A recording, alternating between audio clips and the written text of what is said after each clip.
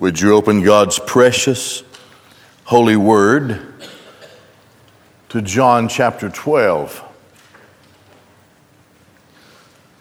My deepest appreciation for those who have been busy putting up our new screens and our new projectors there. It's new, it's bright, and bigger. So that should help everybody a little bit, reading along with me the Word of God. Another thing to think about today, it's Pentecost Sunday. This was the day of the birth of the church, those 50 days after Passover. All right. Remember to pray for our big group gone down to the beach somewhere. Gulf Shores or Orange Beach or something. I don't know. Most of my family's down there, so I hope they're okay. And they're suffering for Jesus on the beach. This is the last week that Jesus will live.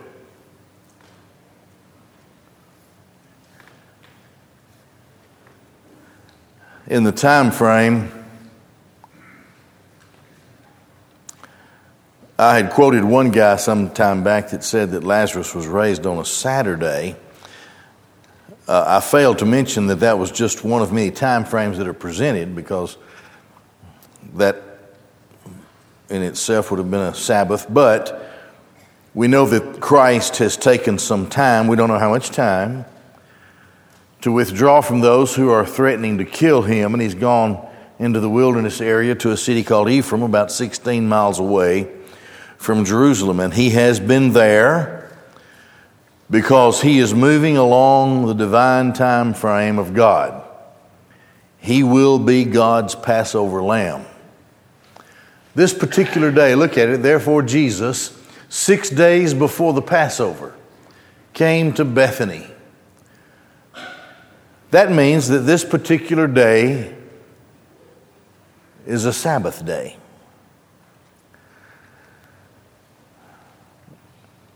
This is what we're studying here is the last legitimate Sabbath.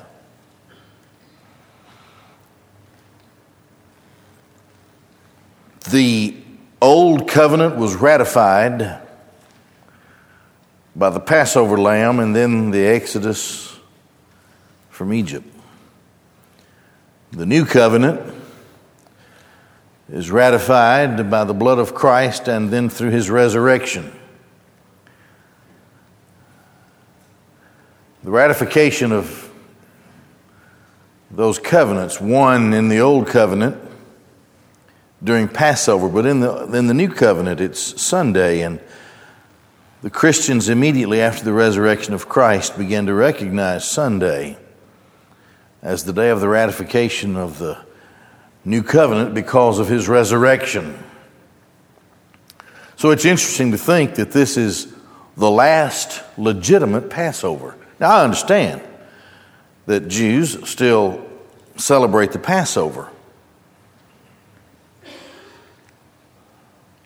but the law has been fulfilled in Christ. And we learn in the New Testament, especially in Hebrews, but we learn that Christ is our Sabbath. We rest on the completed work of Christ. In the Old Testament, on the seventh day God rested because he finished. He completed his work of creation. And to honor his work and the fact that he would rest, or that he had ceased from his work, he wasn't tired, he was through. It was part of their law in the Old Covenant to honor the Sabbath, to not work, because you can't add anything to what God has done. In the New Covenant, Christ is our Sabbath. We rest in Christ because there's nothing else that can be added to what Christ did on the cross to redeem us. There's nothing else you can do. Now, the Holy Spirit of God, when you are saved, comes into your life, put there by God Almighty, And the Holy Spirit carries you through the rest of your life in the period of what's called sanctification. And in the process of sanctification, which will last you your Christian lifetime, it never stops until you pass away. That sanctification works in our lives to make us more like Jesus as we go through life. And the things of the world become less and less important. And the things of Christ become more and more and more inclusive in our lives. And that's the heartbeat of who we are. That's the process of sanctification. Christ dying on the cross requires no other work from you or from me. It's an insult to Christ. All that he did and suffered.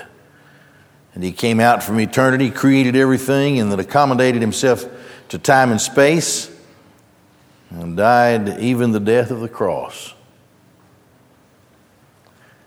All that he did for us, his own, and we can't add anything to it. Thus Christ would say from the cross, it's accomplished, it's finished, it's done.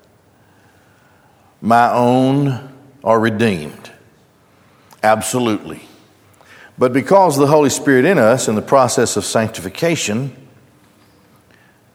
having been born anew from above, the things of life become different. And those differences increase throughout life.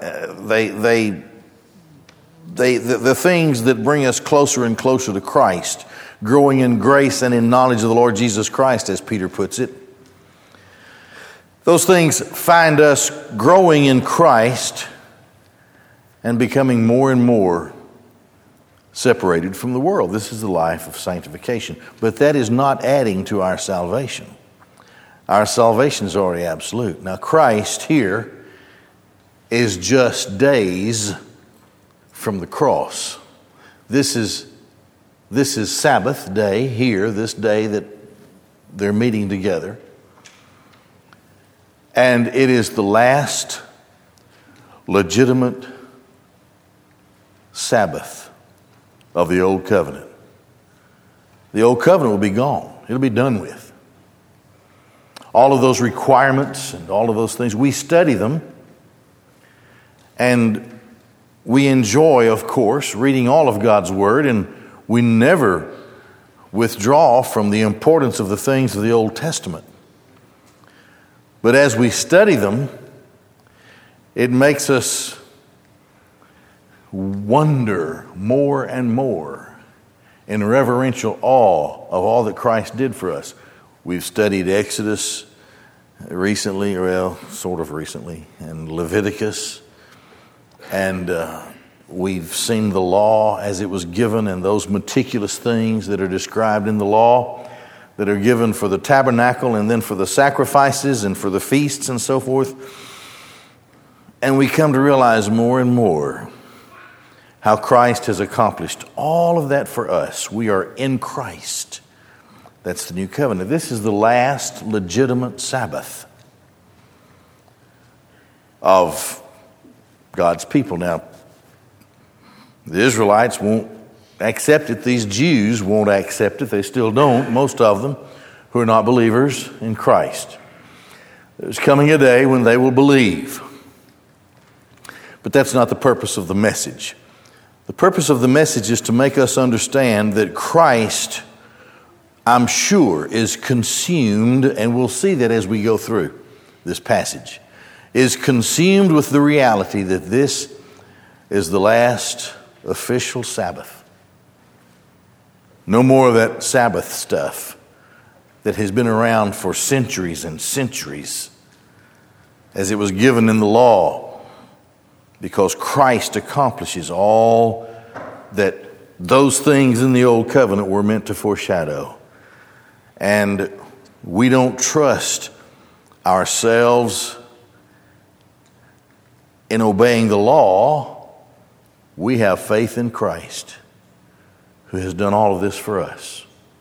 So we are Christ's own. Now this is the last legitimate Sabbath. After this, there won't be another legitimate Sabbath except Christ himself, who is our Sabbath. And we rest in Christ. We repose in his finished work and what he has accomplished for his own. So here they are. Surely Christ would have been mindful. Now we're going to, as we go through this account, we're also going to take into account the parallel accounts of Matthew 26 and Mark 14. There are some things there that John doesn't mention. And John mentions a couple of things that they don't. But I'll insert it as we go. Therefore Jesus, 6 days before the Passover, came to Bethany. Okay, he's on his way now, literally to the cross. Remember, he withdrew because it wasn't time yet for him. He would die on the Passover. He would be, as a matter of fact, we read in the gospel accounts that he was put to death at the very hour when the Passover lambs were being slaughtered in the temple. And this is God's lamb. He is God's lamb. This is what he's come to do. So he's headed to that particular Passover. He's on his way back from that R&R, that interlude, that withdrawal from his enemies who have conspired to kill him. And he was in Ephraim. Now he's coming back, and he's headed back into Jerusalem. Bethany is just a couple of miles or so from Jerusalem. So he's coming back now to Bethany, where Lazarus was, whom Jesus had raised out from the dead. Now they made a supper there, and Martha was serving, and Lazarus was one of those reclining with him. The other two gospel accounts tell us that they are in the home of Simon the leper. Obviously, because of the laws regarding separation from lepers, he's been healed, and you have to believe and see and understand that this particular Simon the leper probably should be called the ex-leper. The ex-leper and the ex-dead man at supper. Well, I bet you could enjoy that supper. The ex-leper is providing his home. Some believe that Simon the leper was actually the father of Lazarus and Martha and Mary. I don't know. It doesn't say. That's just a tradition. Anyway, they're in this particular Simon's house. It's the Sabbath. We're going to see here in this account, as we've been seeing for some time, how Jesus is the dividing line between belief and unbelief. We will even see, and have seen through history, how belief can be very radical belief. We'll see an example of that here in this story. And unbelief can even be very radical unbelief. We'll see an example of that as well in the passage before us today. They made a supper there for him, and those who are believers are worshiping, and they are worshiping in their own special way. Martha is a servant. She's one of those hands-on people who just comes in and starts working and serving people. She's worshiping like this. Martha was serving. And Lazarus was one of those reclining with him. Now that's me worshiping in a recliner. He's there, of course, with Simon and perhaps a few others. I don't know. But the point about Lazarus' worship is he was the object of great blessing. Christ can be adored for what he did for Lazarus. his contribution to worship is that he is a unique vessel and channel of blessing in many ways. First of all, death is meaningless to the believer. And secondly, surely death would be meaningless to Christ, even though he's not that far from his own death. So, here's a household. They're worshiping on what is the last legitimate Sabbath. Christ knows, and we'll see that in this passage as well, Christ knows he's not far from his death. And on the last of the legitimate Sabbaths, Christ is with those who are closest to him.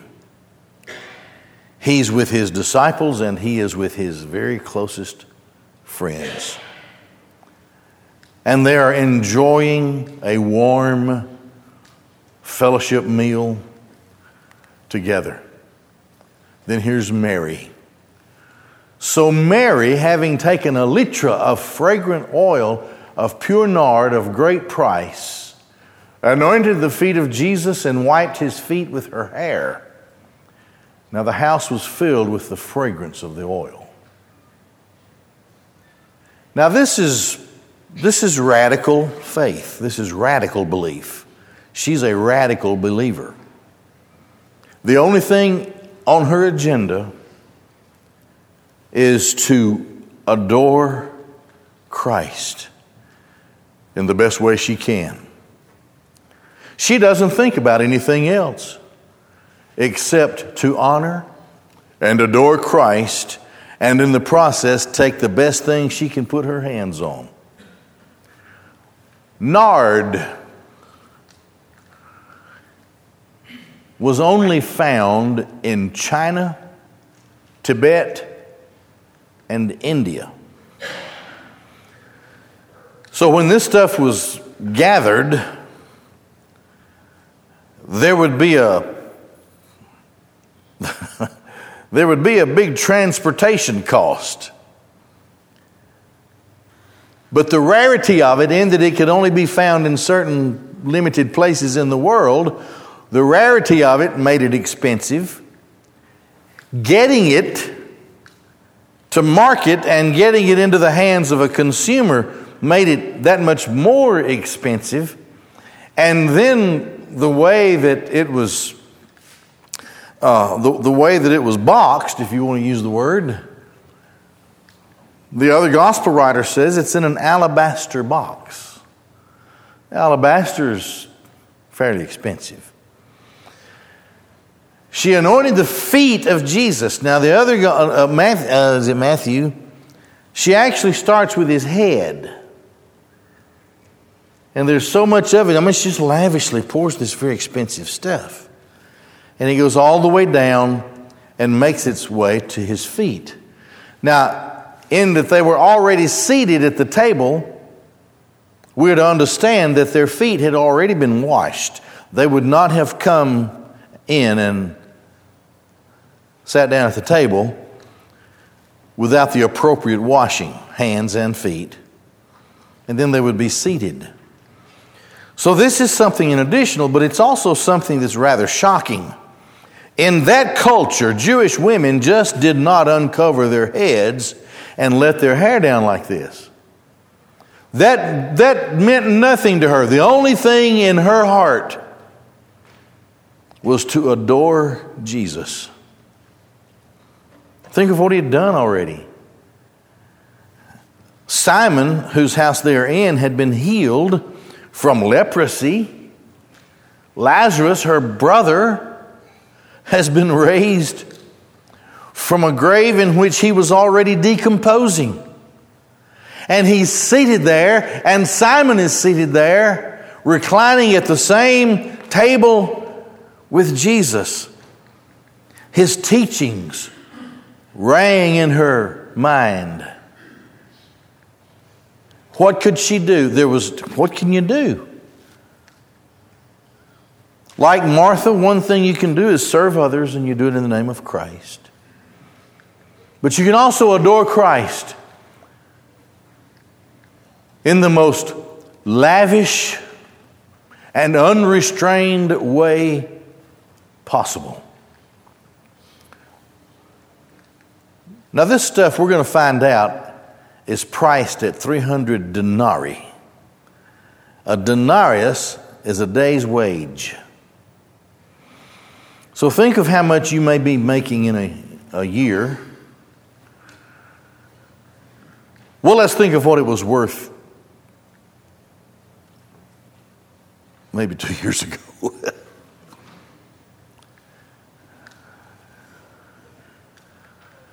It was a year's wage. Now, the stuff was in the possession of the home, perhaps her daddy's home.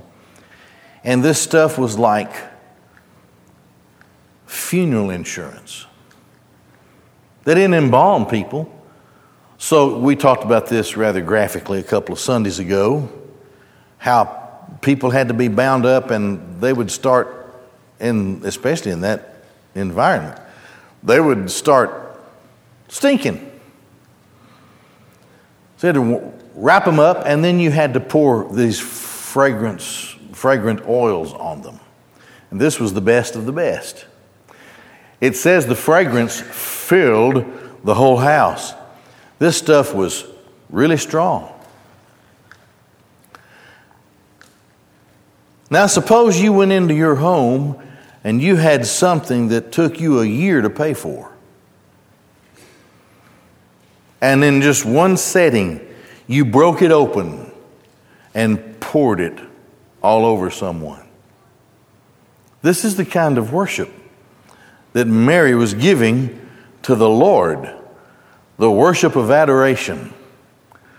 How she marveled and loved Christ in an unrestrained fashion, not even thinking of the traditions, knowing that the stuff didn't need to fall on the floor, let down her hair and wiped that, and no doubt saved it and kept wiping it so that it wouldn't fall.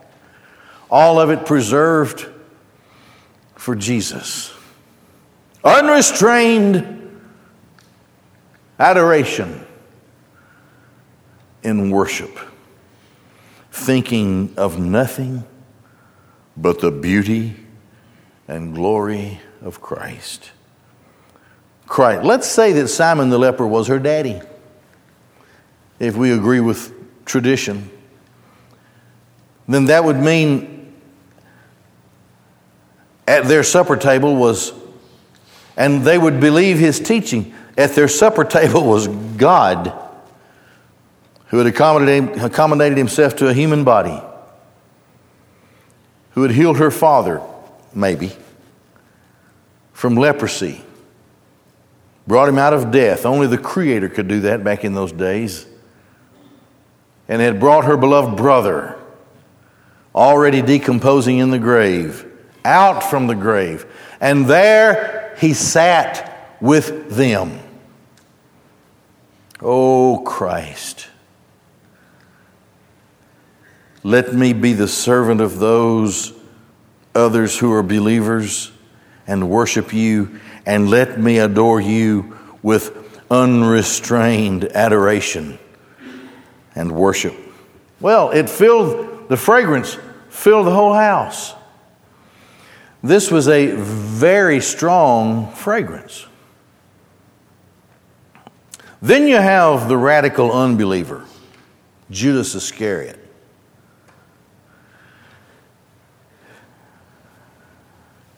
However, Judas Iscariot, one of his disciples. Now we go back earlier in John, Christ said, I have chosen you 12, and one of you is a devil. In John 17, when we get there, we will see that Christ calls Judas the son of perdition, a child of the devil, an offspring of hell himself, seated there, being about to betray him. Now, these are the three words that identify the subject, who is Judas: betray, thief, and pilferer. And Judas said, "Why was this fragrant oil not sold for 300 denarii and given to the poor?" But he said this not because he cared for the poor, but because he was a thief and had the money bag and pilfered that which was put into it. He was stealing from the money bag. Now, this would have been a person's pay for a year. This would have been quite a few coins. Take it out, sell it, put those coins in the money bag, and what happens?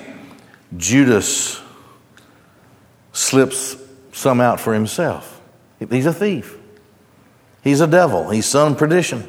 Now, the other gospel accounts tell us that after Judas made his appeal, the other disciples agreed with him. They didn't think about this until Judas brought it up. Someone who objects to adoring Jesus. It's unthinkable. Someone who objects to the beautiful worship from a pure heart. To take the best thing and pour it all over Jesus. He's a traitor, a thief, and a pilferer. Therefore Jesus said, "Leave her alone, so that she may keep it for the day of my burial. For you always have the poor with you, but you do not always have me." That is a staggering statement, if you think about it. First of all, Jesus is declaring once again to those who are closest to him that he's about to die and be buried because the fragrance of this oil wouldn't last forever, having been poured on him. The next thing to notice is that Christ makes a difference between temporal service and eternal worship.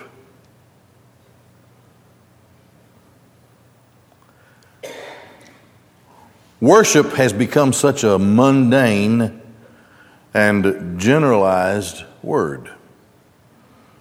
You can ask 50 different Christians to define worship, and they'll give you a bunch of different answers. And most of them will involve music, right? Can you define worship? Oh, yeah. It's listening to wonderful music and praising God and doing this and doing that. Worship is to place yourself in the way that God has created you and draws you to himself, is to place yourself in the presence of God. Now, for a believer, that's more important than anything else you can do. Back in the early 1900s or so,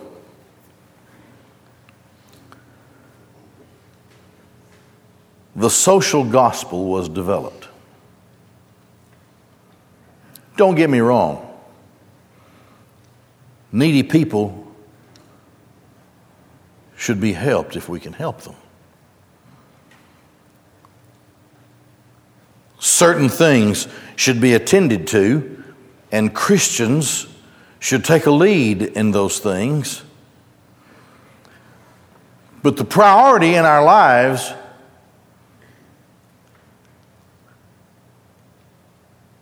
is to bring ourselves or let the Lord draw us into his presence.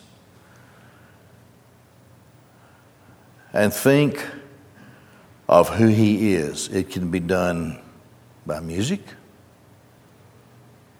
It can be done in prayer and meditation. It can be done through Bible study, all of the above, certainly. Some of the most wonderful times of personal worship for me is to read the Scriptures and to read them emphatically, sometimes long passages, sometimes not so long passages, because I try to be sensitive to where the Holy Spirit would have me to stop and there think about what I have just read. And how do I fit into that? How does that fit into me? And I also enjoy getting on. This is going to sound silly. I don't care. I'm too old to care. I will search YouTube for a grand choir and orchestra from a church that I trust, or a wonderful soloist whose testimony I believe in, and I just listen to it. Just let it seep into my heart and into my life, while reflecting upon the Word that I have just studied and absorbing all of this, and just trying the best way I can to sit there in the presence of the Lord. Did you know that if I got up from that recliner and busied myself with anything else that people would consider good works, it would be a big step down from what I'm doing right there in the presence of the Lord? This is what Jesus is saying. You always have these things. Those are temporal things. They belong to time. They belong to something that is going to pass away finally. But you don't always have my presence like this. The last legitimate Sabbath, He's spending it with them. God is spending the last legitimate Sabbath of the law with these people in this place. Surely they sensed the presence of the Lord. She couldn't sing a song, and how are you going to teach the teacher the Bible? You're not going to. But you can adore Him and from the depths of your heart in the best way you can. And that's what she did. Her worship was from adoring Him. So you have radical belief. You have believers. You have those who were just curious people. You know, started out talking about the Jews. You have believers who serve in worship, and they adore in worship, and they are the recipients of Christ's greatest blessings and are on display for others to see. That's a form of their worship. Now, a great crowd of the Jews knew that Jesus was there. You remember back in the last passage we looked at, the Jews were saying, surely He'll come to the Passover. Where is He? We have to see Him. And the leaders of the Jews were conspiring, looking for Him. And they told people, you let us know if you see Him. And they came not only because of Jesus, but that they might also see Lazarus, whom He had raised out from the dead. This particular miracle, the raising of a decomposed man, up until this point, the greatest of His miracles. This story, this account, spreads like wildfire into the city and around the city, which is at its busiest time of year. It's Passover time. Hundreds of thousands of Jewish people coming for Passover. All of them are concentrating on the old covenant, the ratification of it, and the offering of a paschal lamb. When I see the blood, I will pass over you. And Christ, within himself, is about to bring all of that to an end in the sight of heaven. However, the chief priests, that's the other end of radical unbelievers. Who is it that separates believers from unbelievers? It's Jesus. And some are radical on one end and some are radical on the other. Jesus. He even said, I brought a sword when I came.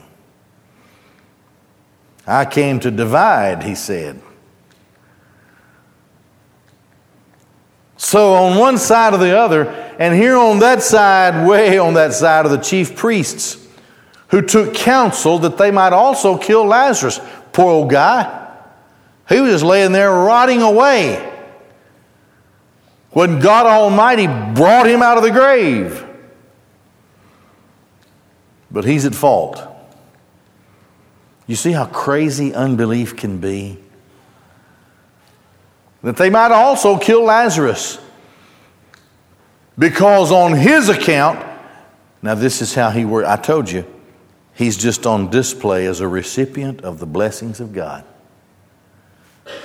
Because on his account, many of the Jews were going away and believing in Jesus.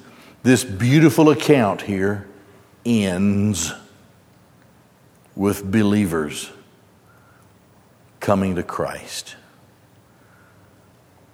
What Christ had done.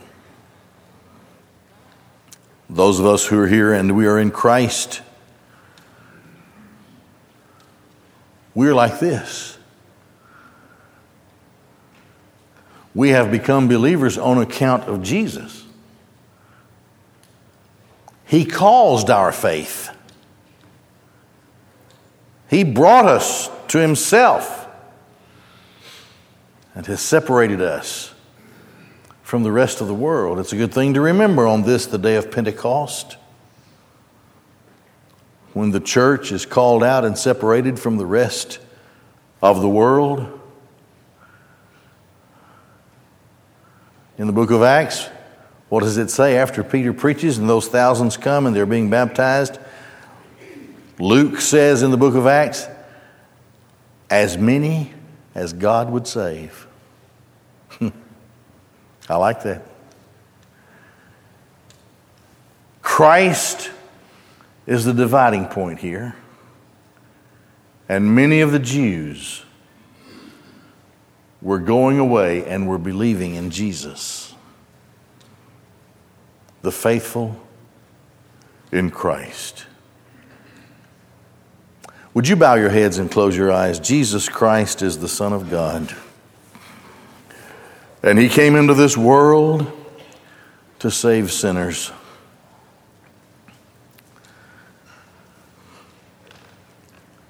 If God calls you to Christ today and into his salvation, you'll know it. It's in your heart. In just a moment when we're dismissed, we have deacons and their wives waiting to talk to you and pray with you about salvation, if that's what God has placed in your heart. Maybe you're here and God leads you to come into this fellowship and be a part of Shiloh and help us to spread the message of Christ in these last days. They're ready to talk to you and pray with you about that, if God has placed that in your heart. On your way out, stop in, and they're ready to receive you and see you and pray with you. Prayerfully, would you stand all over this room, and we'll be dismissed in prayer.